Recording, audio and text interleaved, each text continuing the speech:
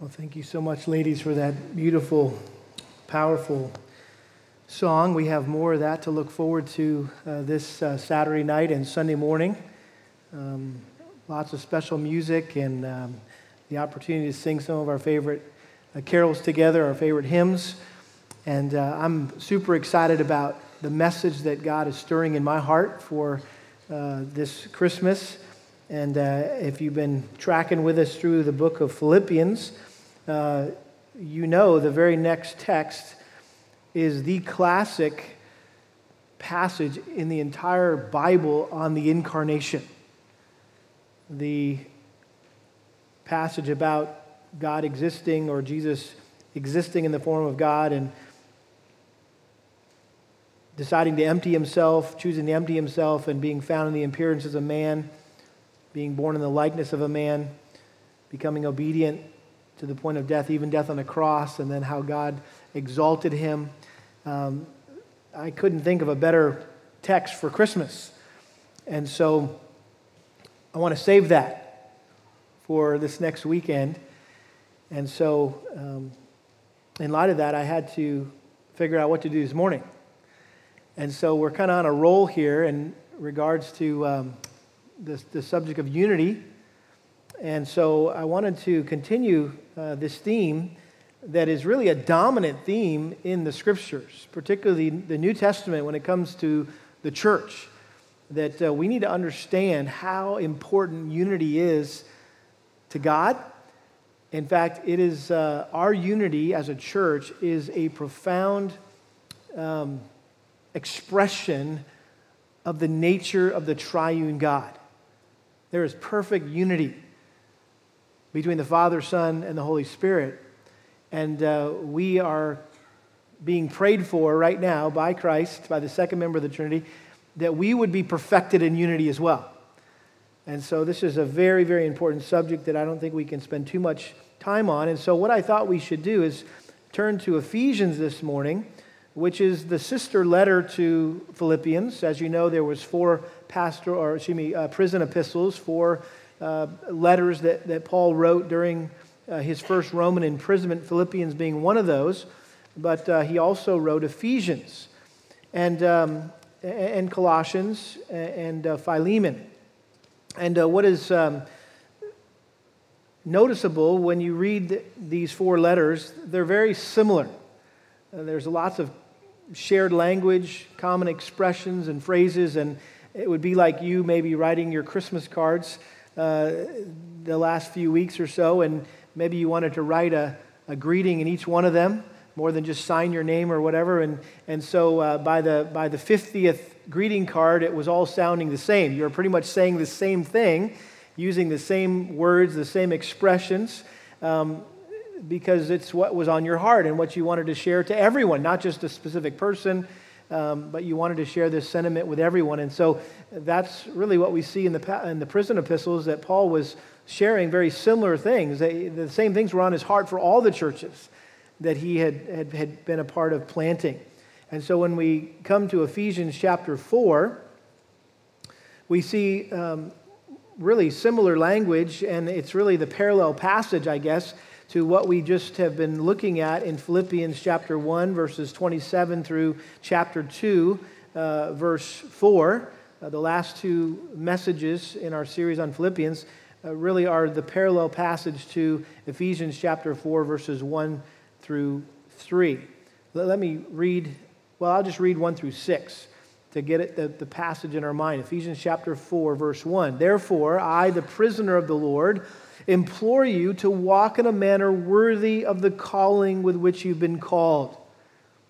You remember Paul exhorted the Philippian church in the first chapter, verse 27, to conduct themselves in a manner worthy of the gospel. Same language, just maybe a slight tweaking of a word or two, but the same point, the same principle.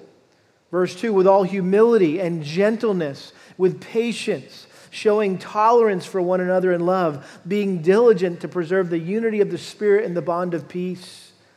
There is one body and one Spirit, just as also you were called in one hope of your calling, one Lord, one faith, one baptism, one God and Father of all, who is over all and through all and in all. Again, this should sound familiar, that you would not only conduct yourselves in a manner worthy of the gospel, but that you would be one mind, one heart, striving together for the work of the gospel, for the faith. Let me pray. Father, thank you for this privilege we have to once again go to your word. We thank you for these ancient verses that have timeless principles for us today, and especially during the season of Christmas. There's so much here for us to understand and to apply to our lives, and I pray your Spirit would be actively working in our midst today to open up our eyes to see wonderful things in your word and to help us to make application of these in our lives this next week and in the weeks to come, we pray. In Jesus' name, amen. Well, one of the common expressions that we've all grown used to hearing and seeing at Christmas time is that expression, peace on earth. Have you heard it? Have you seen it? It's everywhere. It's on Christmas cards, it's on signs and banners and advertisements and ornaments and wrapping paper, and it's included in the lyrics of some of the favorite Christmas carols that we sing, and it's mentioned in some of the classic Christmas specials that we watch every year on TV. And we know that familiar saying finds its origin in the text that we read earlier in Luke chapter 2, when the multitude of angels appeared in the sky after the birth of Christ was announced to some shepherds tending their flocks in the Bethlehem hills. And this is what the angels said in Luke chapter 2. And suddenly there appeared with the angel a multitude of the heavenly host, praising God and saying, "Glory to God in the highest, and on earth peace among men with whom he is pleased." We know that Christ came to earth not just to be born, but to die on a cross in the place of sinners like you and like me, so that we could experience peace with God and peace with our fellow man. Sadly, though, those who reject Christ as their Lord and Savior never experience peace with God, and they consistently experience conflicts with other people. And it's no wonder that the phrase peace on earth has been adopted as the slogan for world peace. And we see it often in things like the United Nations and other contexts to encourage nations and people groups to get along with each other. Well, one of the worst conflicts among mankind happened in our own nation's history. The Civil War, when our people fought against each other. And you may not know this, but the famous American poet, Henry Wadsworth Longfellow, lived through our country's war against itself, which lasted between 1861 and 1865. And midway through the Civil War in 1863, it was Christmas Day, and Longfellow awoke to hear the church bells ringing forth carols with the well-known line, "Peace on earth." And rather than welcoming that expression into his heart, he struggled with that. It had just been 2 years earlier that he had lost his precious wife, who tragically died after her dress had caught on fire, and he had awoken from a nap, and he tried to extinguish the flames with a rug first and then his own body, but she suffered severe burns and passed away the next day. In fact, his own facial burns were so severe he was unable to attend his own wife's funeral. He grew a beard to hide his burned face, and at times feared that he would end up in an asylum because of his grief. He was so overwhelmed with his grief. And what's more, Longfellow just had received news on December 1st, just 25 days earlier, that his oldest son was nearly paralyzed by a bullet wound that he suffered during a recent Civil War battle. And so there Longfellow sat on Christmas Day, hearing the church bells ring, "Peace on earth," and in an attempt to just express the conflict and despair that was in his own heart, based on his own loss and the conflict and despair that he saw in our country at the time, he wrote a poem called Christmas Bells. Let me just read for you a portion of Longfellow's poem. I heard the bells on Christmas Day, their old familiar carols play, and wild and sweet the words repeat of peace on earth, goodwill to men. And in despair, I bowed my head. There is no peace on earth, I said, for hate is strong and mocks the song of peace on earth, goodwill to men. Then pealed the bells more loud and deep. God is not dead, nor doth he sleep. The wrong shall fail, the right prevail, with peace on earth, goodwill to men. That poem may be familiar to you because it was later adapted into the famous carol, I Heard the Bells on Christmas Day, which, like the poem, ends on a very hopeful note that because God is alive and he's awake, it is possible for men to live peaceably together. You might be thinking this morning, hearing all this, that you wish peace were possible, not just in the world, but you're more concerned about the lack of peace, the conflict, maybe in your marriage or in your family, between your children, with your parents, maybe with your neighbors, maybe in your workplace. In fact, I was thinking about this, that it's ironic that for some of us, Christmas time is when we face the worst conflicts all year, because we have all this added interaction with our family members, and some of them that may not be our favorites, right, that show up in town, and it's awkward and it's difficult, and there's maybe years of unresolved issues there, or maybe it's with your neighbors or coworkers. But I think if we're honest this morning, we would all admit that from time to time throughout the year, we experience civil wars. Civil wars between our spouses, or civil wars with our children, or with our parents, or with our brothers or sisters, or with our community members, or our coworkers in our workplaces, even sometimes in our churches. We experience conflict or a civil war, and we end up fighting against each other rather than getting along with each other and living peaceably together. And that's what I think is so hopeful about this passage that we have before us this morning, because it shows us how to keep the peace. Really, the main point is here, being diligent, verse 3, to preserve the unity of the Spirit in the bond of peace. This passage is all about keeping the peace.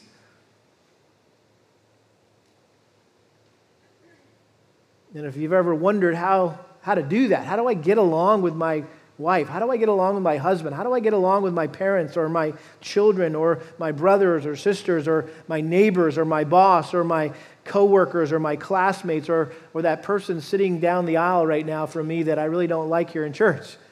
They just kind of grate on me. How do I get along with that person? Well, here we have the answer, the secret, the key. And notice the context here in Ephesians chapter 4. We know that verse 1 is really the hinge on which this entire letter turns. So Paul says, therefore I, the prisoner of the Lord, implore you to walk in a manner worthy of the calling with which you've been called. That word therefore is very important. It's a connecting word. It connects what he's about to say in chapters 4, 5, and 6 to what he has just said in chapters 1, 2, and 3. And so he's exhorting them to walk worthy of their calling, which he has just got done describing in chapters 1 through 3. Paul was saying that how we live our lives needs to match up with who we are in Christ. We need to conduct ourselves, as he said in Philippians, in a manner worthy of the gospel. We need to practice our position in Christ. Chapters 1 through 3 in Ephesians are all about our position in Christ. He explained all we as believers are in Christ. It's the doctrinal section. And then the remaining portion of this letter, chapter 4 through 6, is Paul describing how we should live as a result. What does a worthy walk look like? What is our duty, our responsibility as Christians, as believers? And I think it's important that we realize, of all the things that Paul could have said, let me outline for you what does it look like to walk in a manner worthy of your calling as a Christian. There's a whole lot of things he could have picked from to talk about. But the very first thing he addresses with them when it comes to how they should live their lives is the subject of what? Unity. Unity. That was on the top of his list. And we know this was a dominant theme in Paul's writings. It seems like he was constantly pleading with believers, with Christians in the first century for unity, particularly within the church. 1 Corinthians chapter 1, verse 10, he said to the Corinthians, "Now I exhort you, brethren, by the name of our Lord Jesus Christ, that you all agree, and there be no divisions among you, but you be made complete in the same mind and in the same judgment." Later on in 2 Corinthians 13:11, he said, "Finally, brethren, rejoice, be made complete, be comforted, be like-minded, live in peace." 1 Thessalonians chapter 5, verse 13, he said, "Live in peace with one another." And then I love what it says in Romans 14:19, "So then let us pursue the things which make for peace and the building up of one another." You say, what are those things? What are those things I need to pursue which make for peace? Well, Paul gives us a list here of the specific things which make for peace that we should be pursuing in our lives. We see them in verses 2 and 3 of Ephesians chapter 4. These are, by the way, attitudes with all humility and gentleness, with patience, showing tolerance for one another in love, being diligent to preserve the unity of the Spirit and the bond of peace. Listen, getting along with one another, keeping the peace, if you will, in our homes, in our neighborhoods, in our workplaces here in this church, it's all about having the right attitudes. The right attitudes. And so what we see here are five attitudes in verses 2 and 3 that are essential to maintaining unity in the church, or you could say getting along with others or keeping the peace in the church. And again, this is not just the church. While Paul was focusing in on the unity that we enjoy as the church of Jesus Christ, as the body of Christ, I think these five attitudes are also applicable to keeping the peace in our marriages and in our homes and in our families and in our neighborhoods and in our places of work. And I think it's important that we see this right from the very beginning. Verse 3, it says, being diligent to preserve the unity of the Spirit and the bond of peace. In other words, he didn't say to create the unity of the Spirit and the bond of peace. It's not our responsibility to create unity, but simply to continue the unity that the Spirit of God has already created. God produces it, and we need to preserve it. That word preserve there means to guard, to keep, to maintain. Unity is a very fragile gift that the Lord has given us as His children and as Christ's followers.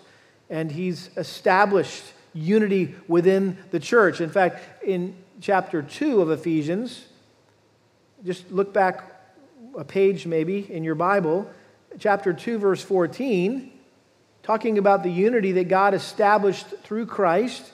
This is Ephesians 2:14. For He Himself is our peace, talking about Christ, who made both groups, Jews and Gentiles, into one and broke down the barrier of the dividing wall by abolishing in its flesh the enmity, which is the law of commandments contained in ordinances, so that in Himself He might make the two into one new man, thus establishing peace, and might reconcile them both in one body to God through the cross, by it having put to death the enmity. And He came and preached peace to you who are far away, and peace to those who are near. For through Him we both have our access in one Spirit to the Father. And so it's because of the cross, and it's through the Holy Spirit that Christ promised to send to us, that we enjoy unity. And so Paul was explaining here how God in Christ abolished the division between Jews and Gentiles and joined them together in this one new group of people called the church. Something completely new. No one ever saw this thing coming. It was a mystery in the mind of God, and God granted Paul the privilege of revealing this mystery in his letters to the church. And so now Paul was pleading with the church to live out this unity, to experience practically what was true theologically. And so he talks about the unity of the Spirit here. Be diligent to preserve the unity of the Spirit. And again, it's the Holy Spirit who makes us one. 1 Corinthians chapter 12, verse 13, Paul said, "For by one Spirit we are all baptized into one body, whether Jews or Greeks, whether slaves or free. We were all made to drink of one Spirit." So there's something that all of us have as Christians, something eternal that binds us together, that bonds our hearts, and that's the Holy Spirit. 1 Corinthians chapter 3, verse 16, Paul says, "Do you not know that you're a temple of God and that the Spirit of God dwells in you?" Typically, when we hear those verses, we think about how the Spirit of God dwells within us individually, but I think in that context, specifically, Paul was talking about the corporate indwelling of the Holy Spirit. That the Holy Spirit not only indwells each of us personally, but also corporately. He indwells this entire body, and that's the magnetic attraction, if you will, of any group of believers like this. You think about the difference between a bag of marbles and a bag of magnets. You think about that, okay? If you were to tear that bag filled with the marbles, what would happen to those marbles? They would just pour out onto the floor, and then they would just roll off in every different direction, right? But if you tore a bag full of magnets, what would happen to those magnets? They would just fall to the ground and they would stick together. Why? Because there's something within them that's holding them together.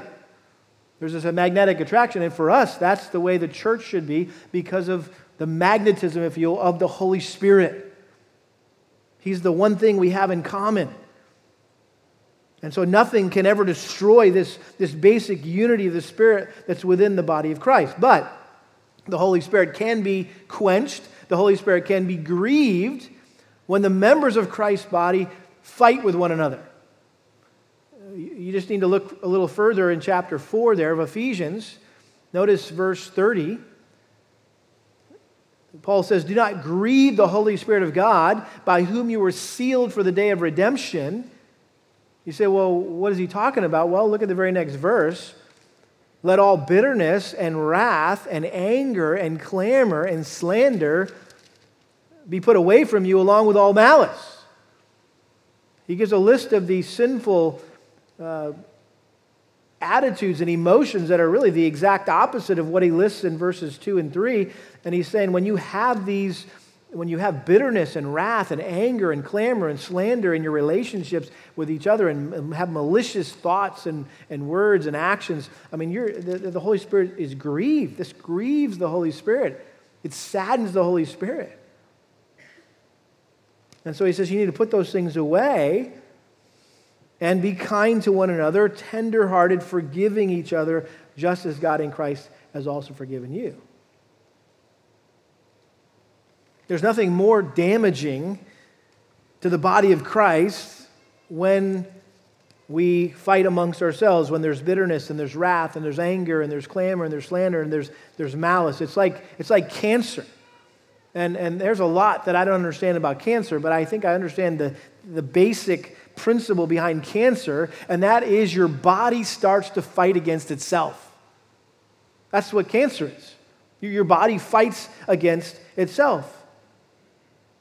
And so whenever there's conflict between a husband and wife, or parent and child, or brother or sister, or co-worker or church member, there's a cancer that needs to be addressed, that needs to be removed, and so that healing can take place. I think it's a terrible testimony to unbelievers when Christians can't get along with one another. We talked about that last week. What a terrible representation of the gospel when people from the outside look into the life of a church and they see the members of a church squabbling with one another and arguing with one another like, give me a break. You guys are worse than, you're either just like the world or you're even worse than the world because you know better, or at least you say you know better. And I don't want anything to do with you. It's a terrible testimony. And so based on Christ's prayer in John 17, when he prayed that his followers would be perfected in unity, what we can learn from that is that the testimony of Christ in the world is directly related to the unity of Christ's followers in the church. There's a bond of peace here. Notice again back in verse 3, being diligent to preserve the unity of the Spirit in the bond of peace. This common bond has been produced, as I already mentioned, by the Holy Spirit. It is the Holy Spirit. He's what brings us all together and holds us together like super glue.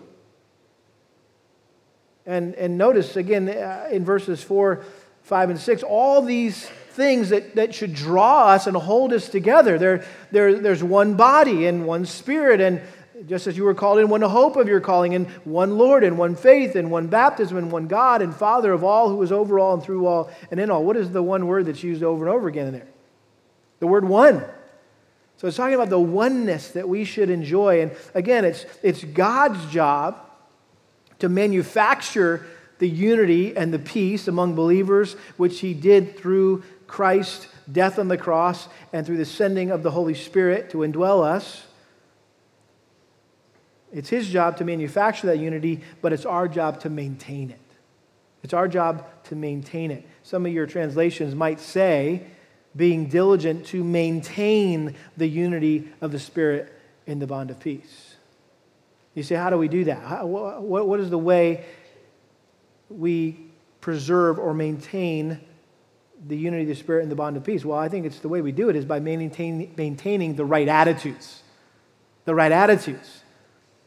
And again, Paul listed 5 attitudes here that are essential to preserving the unity of the Spirit in the bond of peace. And I want to look at these 5 attitudes one at a time this morning. First of all, we need to be humble. We need to be humble. In other words, don't be prideful. He says, with all humility, with all humility. And you remember from last week, I said there was no word in the Greek language for humility. Why? It was a foreign concept to the Greeks and the Romans. They considered it weak. They considered it cowardly. They considered it faint-hearted. It was a groveling attitude that was unworthy of the ideal man. Right? The Greeks prided themselves on being the ideal race, and this was something only a slave should have to do. And so it appears that Christians, Paul in particular, coined this expression, this word humility. And he took 2 words, 2 Greek words, and made one word. And the 2 words were, the first word meant low, and the second word meant to think or to judge. So you put those words together, and what does humility mean? It means to think of yourself as low, to have a lowliness of mind.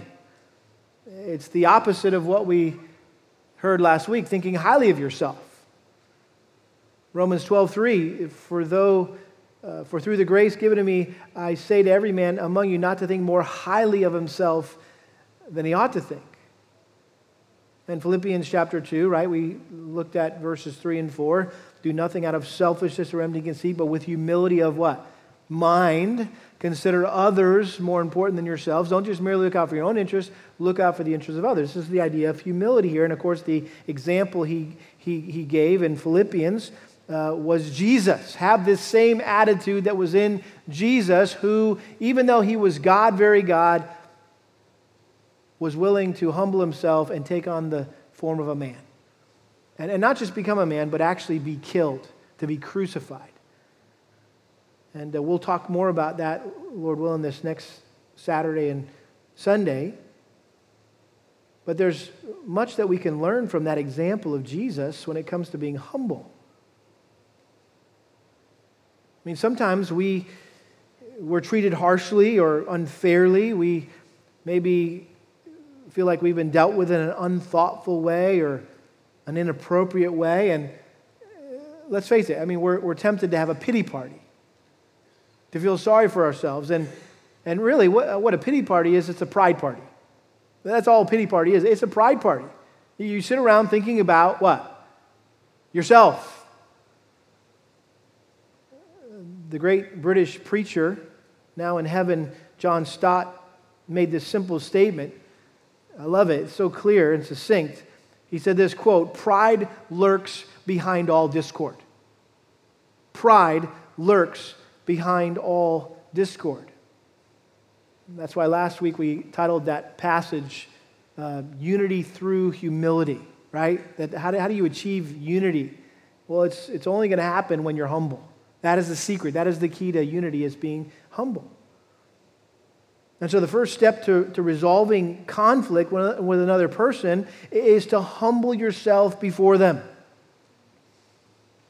You may have already had an opportunity to do that this morning, or you might have an opportunity this afternoon or this week.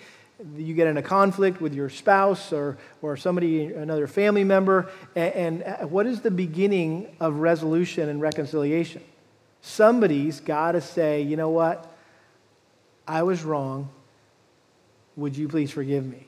Right? Somebody's got to humble. Who's going to humble themselves first? It always comes down. Who's going to humble themselves first? I love the example that I've heard before of two people walking along this narrow pass in the mountains, and it was just right on the edge of this cliff, and it kind of just went around this rim of this canyon, and there was only room enough for one person to pass. And so here come these two hikers, and they're coming around the bend, and they end up face to face on this narrow path with no place to go. You can't climb up, and you can't go down, or you'll fall to your death. So they're at an impasse. What are they going to do? Well, they can turn around and go back the other way. Or a creative, simple solution is one of them gets down on their knees and the other one crawls over them, and they continue their journey. In other words, somebody has to humble themselves. What a great example of what we should do when we encounter an apparent impasse. Notice I said an apparent. It appears that there's an impasse.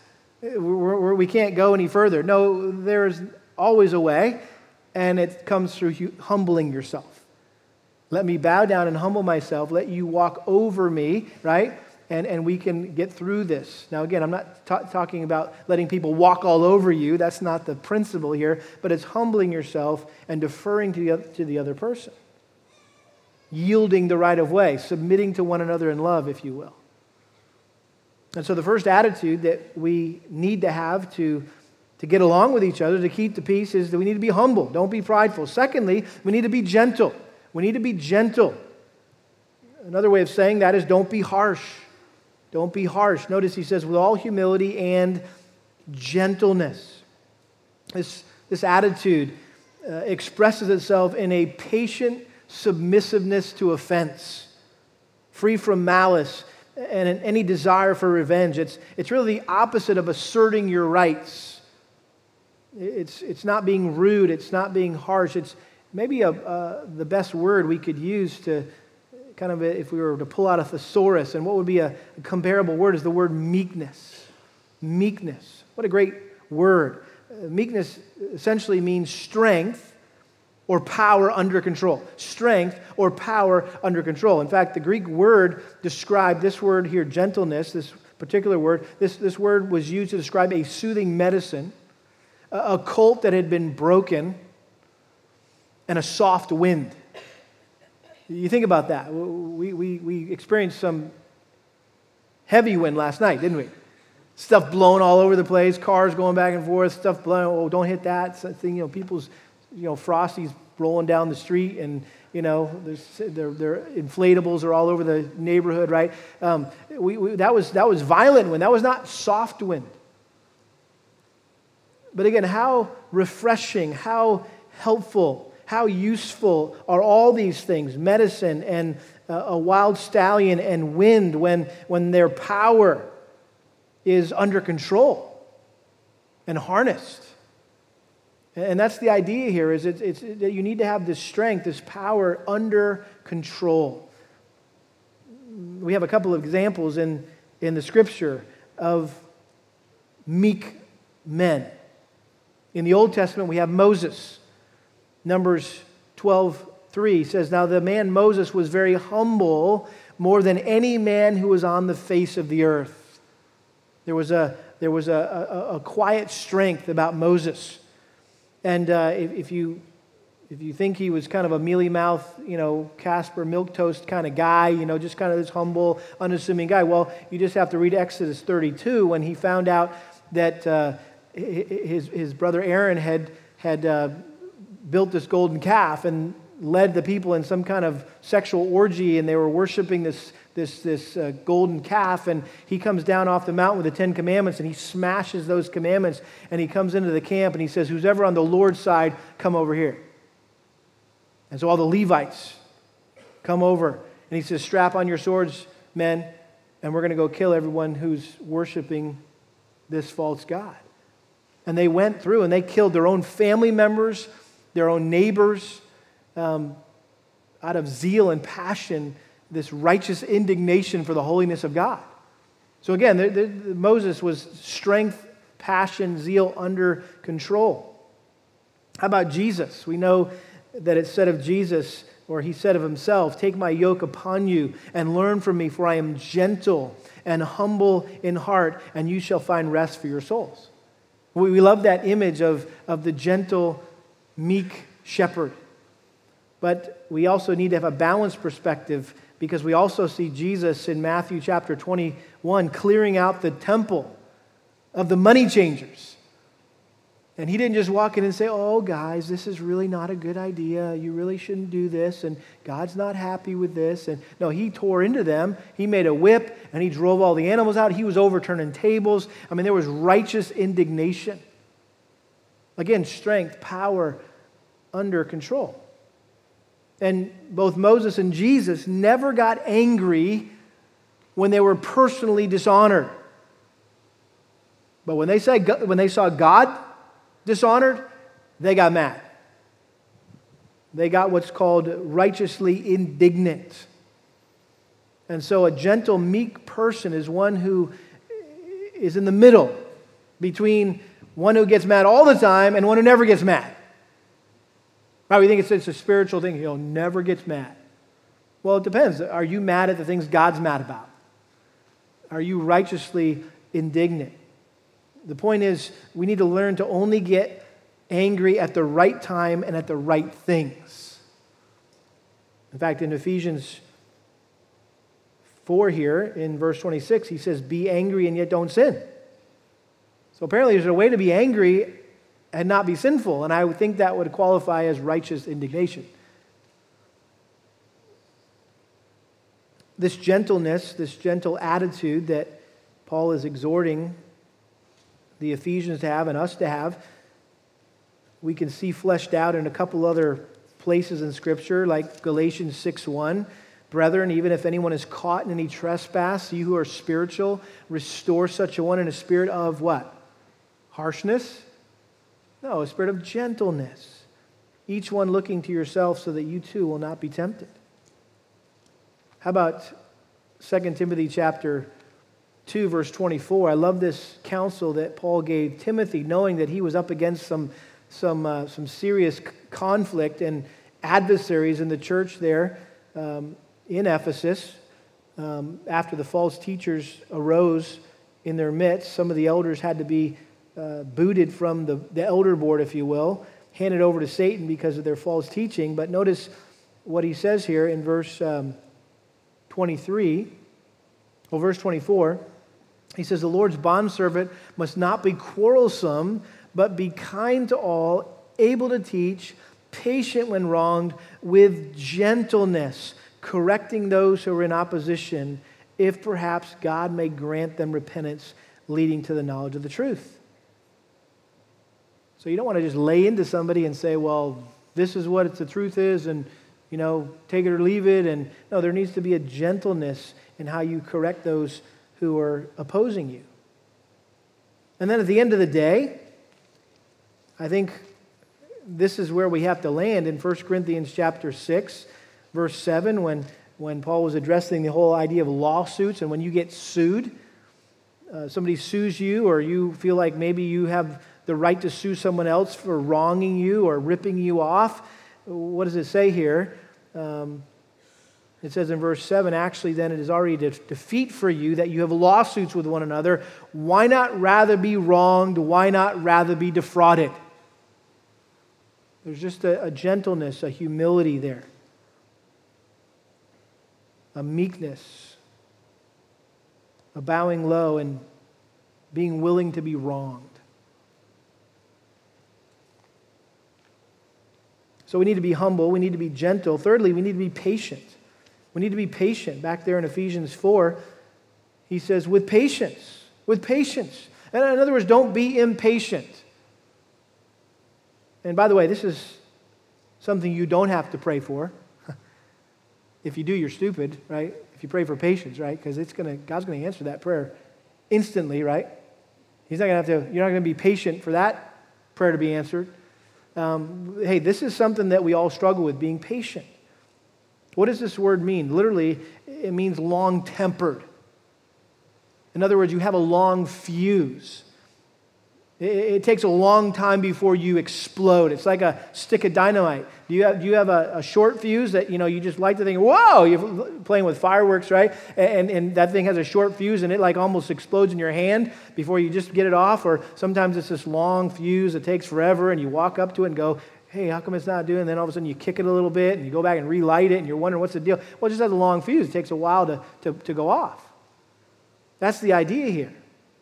You don't fly off the handle. You're able to endure all sorts of insults and injuries and slanders and criticisms and unfair treatment without retaliating. You're able to put up with aggravating people and aggravating situations without losing your cool. You could get hurt over and over and over again, but you never complain. You're able to maintain an even disposition under prolonged provocation. It's like that loyal family dog that the kids just use and abuse with great pleasure.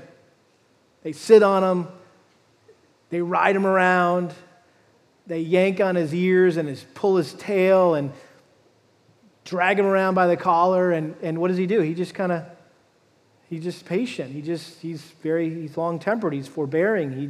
He puts up with it.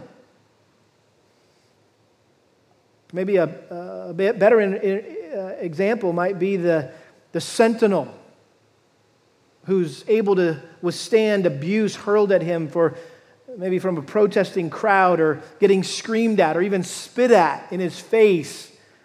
But he continues to stare straight ahead and not move a muscle. I'm sure you've seen videos of the Queen's Guard in Great Britain that guard all the royal residences, and they got the big funny black hats, and they walk all funny, and so they're easy to make fun of. And a lot of times you see YouTube videos, of guys mocking them and mimicking them and trying to get them out of character, if you will. And these guys just straight face, right? Doesn't matter what anybody's doing, what everybody's saying, they're on track. Point is, you can't start a fight with a patient person. It's impossible. No matter how hard you try, you can't offend them. Oh, to be that kind of person. That there's no one or nothing that can set you off. Wow. Proverbs 19:11. Love this verse. A man's discretion, his wisdom makes him slow to anger, and it is to his glory to overlook a transgression. I like how the NIV translated it. A man's wisdom gives him patience. It is to his glory to overlook an offense. I'll never forget hearing someone say one time something that just struck me as so true, so profound. And he simply said this, that a mature Christian doesn't get easily offended.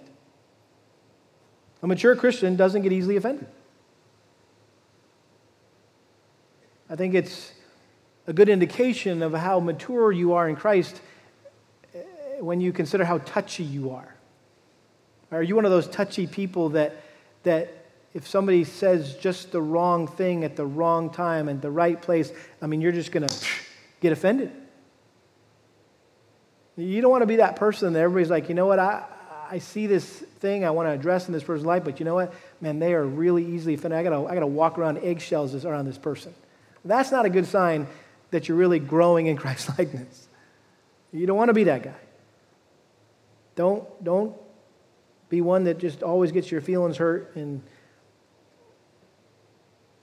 just be patient and long-suffering and be wise and be willing to overlook an offense. Well, there's a fourth attitude here, and that's be tolerant. Be tolerant. Notice he says, with all humility and gentleness, with patience. Here it is, showing tolerance for one another. Showing tolerance for one another. In other words, don't be intolerant. You say, well, what does it mean to be tolerant? Well, it shows a willingness to allow the existence of opinions or behaviors that you may not necessarily agree with.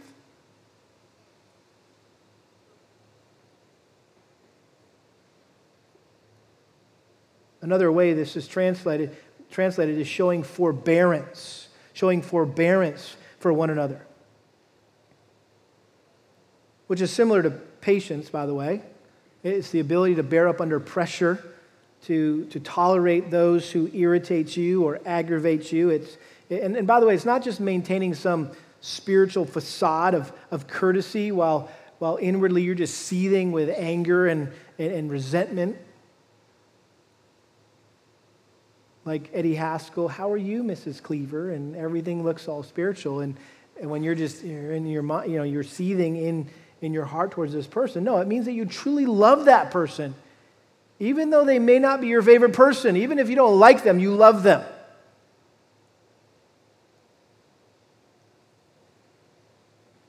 Even if they do things that bug you, you have the ability to put up with one another in love.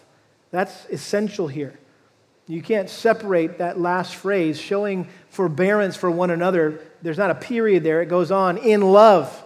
How do you demonstrate, express this forbearance? How is this possible? Well, it's love. It's agape. It's the selfless, sacrificial commitment that you have for other people. It's the same love that Christ had for us. Proverbs 10:12, hatred stirs up strife, but love covers all transgressions. Proverbs 17:9, he who covers a transgression seeks love, but he who repeats a matter separates intimate friends. In other words, the simplest way to mess up a friendship is to go around sharing the other person's sins. If we love the other person, we don't go around repeating sinful situations. We cover that sin, that transgression with love. Why? Because we love them. 1 Peter 4:8 says it best. Above all, keep fervent in your love for one another, because love covers a multitude of sins.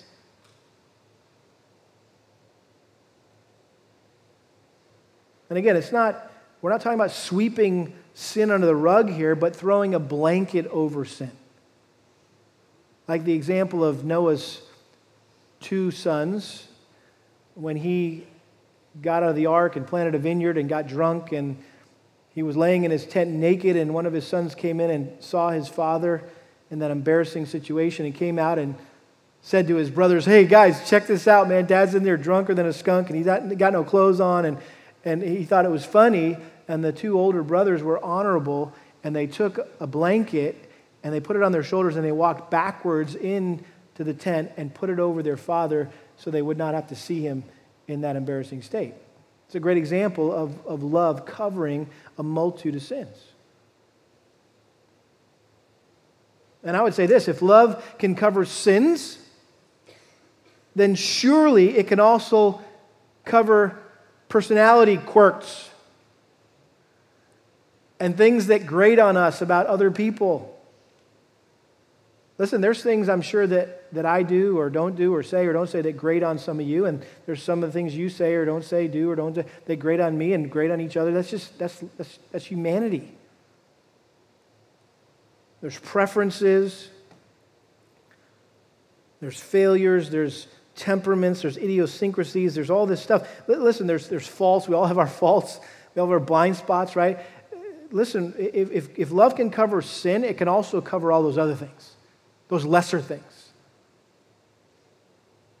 Sometimes it's easier to let love cover a sin than it is just I can't get past this person's personality. It's not necessarily sinful, right? But we should be able to. And again, in the parallel passage in Colossians, one of the other prison epistles, in Colossians chapter 3, verse 12, I love this.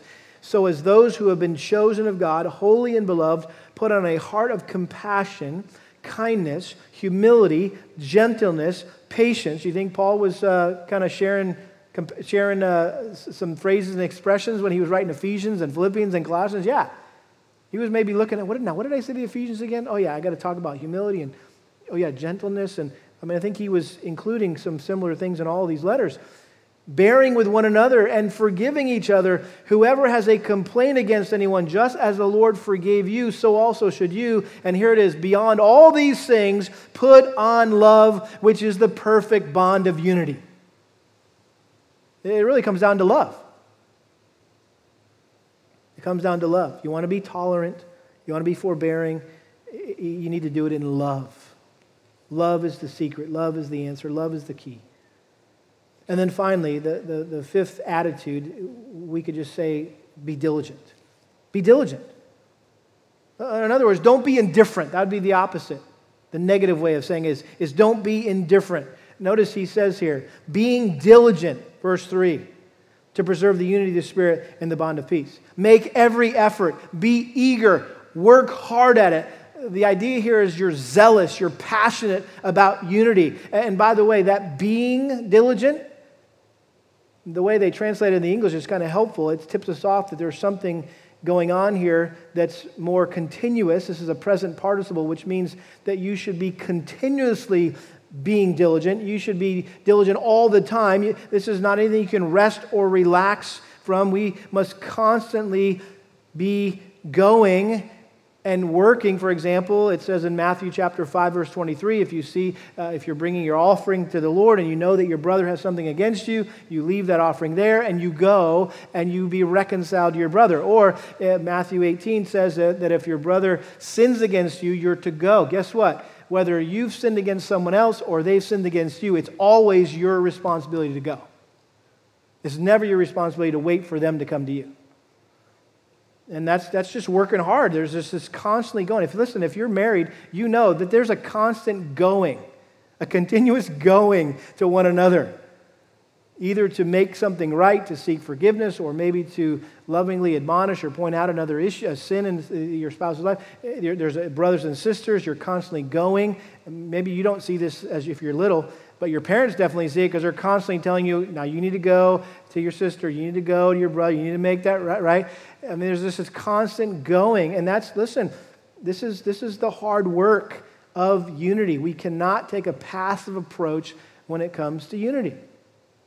You can't just say, well, you know what, time heals all wounds.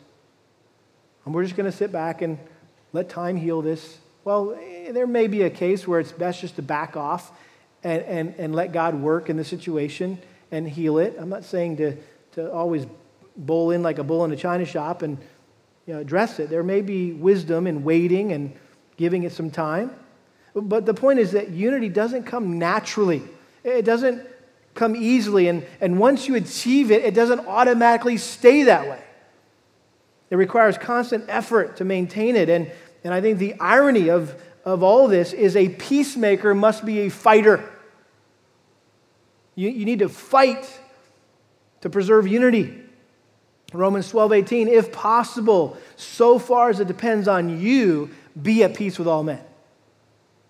God puts it on you. God puts it on me. God puts it on us. As long as it's up to us. He didn't say anything about, well, but they're not, or they're, it's not there. It's not about what they're doing or not doing, what they're saying not. No, it's as far as it's up to you.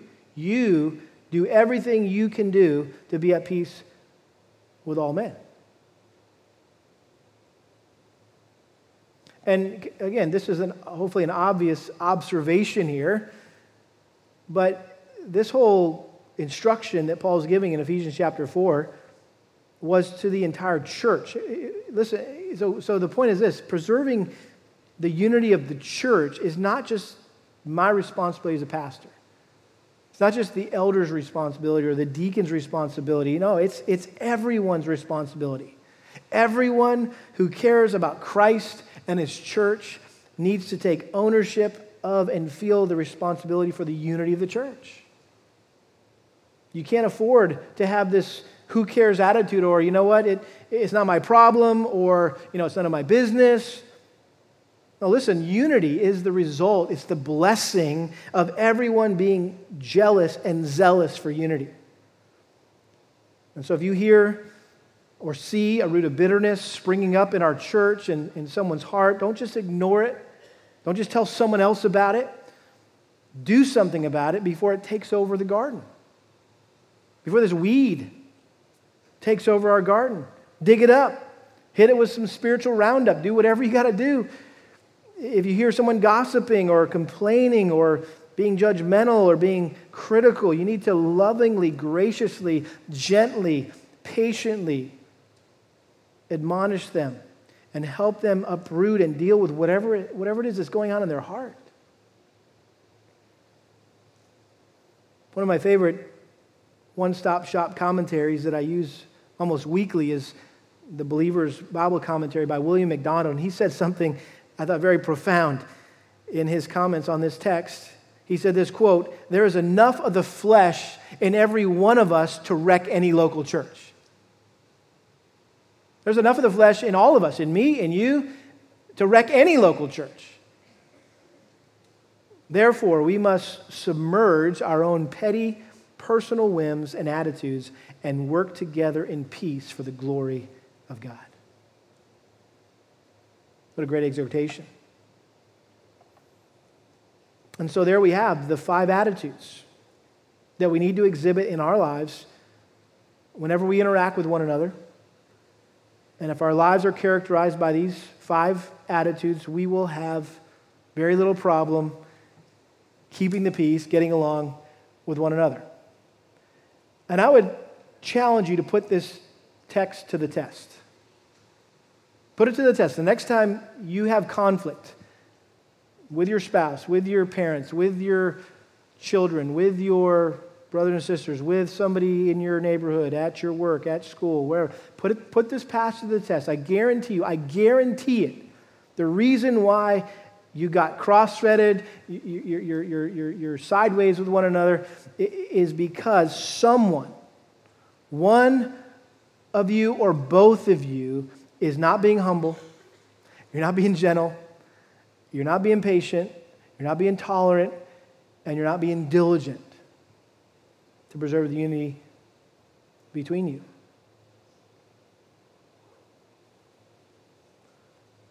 This is kind of the oil, I guess you could say, that makes relationships work. This text is really so important. It's like the additive in whatever, in your engine that just keeps the thing running smoothly and just minimizes the friction and just keeps it from overheating and things locking up. And right, sometimes we get overheated in our relationships with one another. Things lock up in our relationships, in our marriages. This is the oil right here. It's these five attitudes that we need to cultivate. But let me just remind you in closing, listen, it is impossible, humanly impossible, for us to cultivate these attitudes in our own power and strength. These don't come natural to any one of us. These are spiritually motivated, cultivated, and motivated and maintained, and it's the Holy Spirit who cultivates these things in our lives. We know them as the fruits of the what? the Spirit. Galatians 5, verse 22. But the fruit of the Spirit is love, joy, peace, patience, kindness, goodness, faithfulness, gentleness, self-control. Against such things there is no law. And so the fruit of the Spirit is necessary to maintain the unity of the Spirit. How are you going to maintain or preserve the unity of the Spirit and the bond of peace? You need to have the fruit of the Spirit. And how do you get that?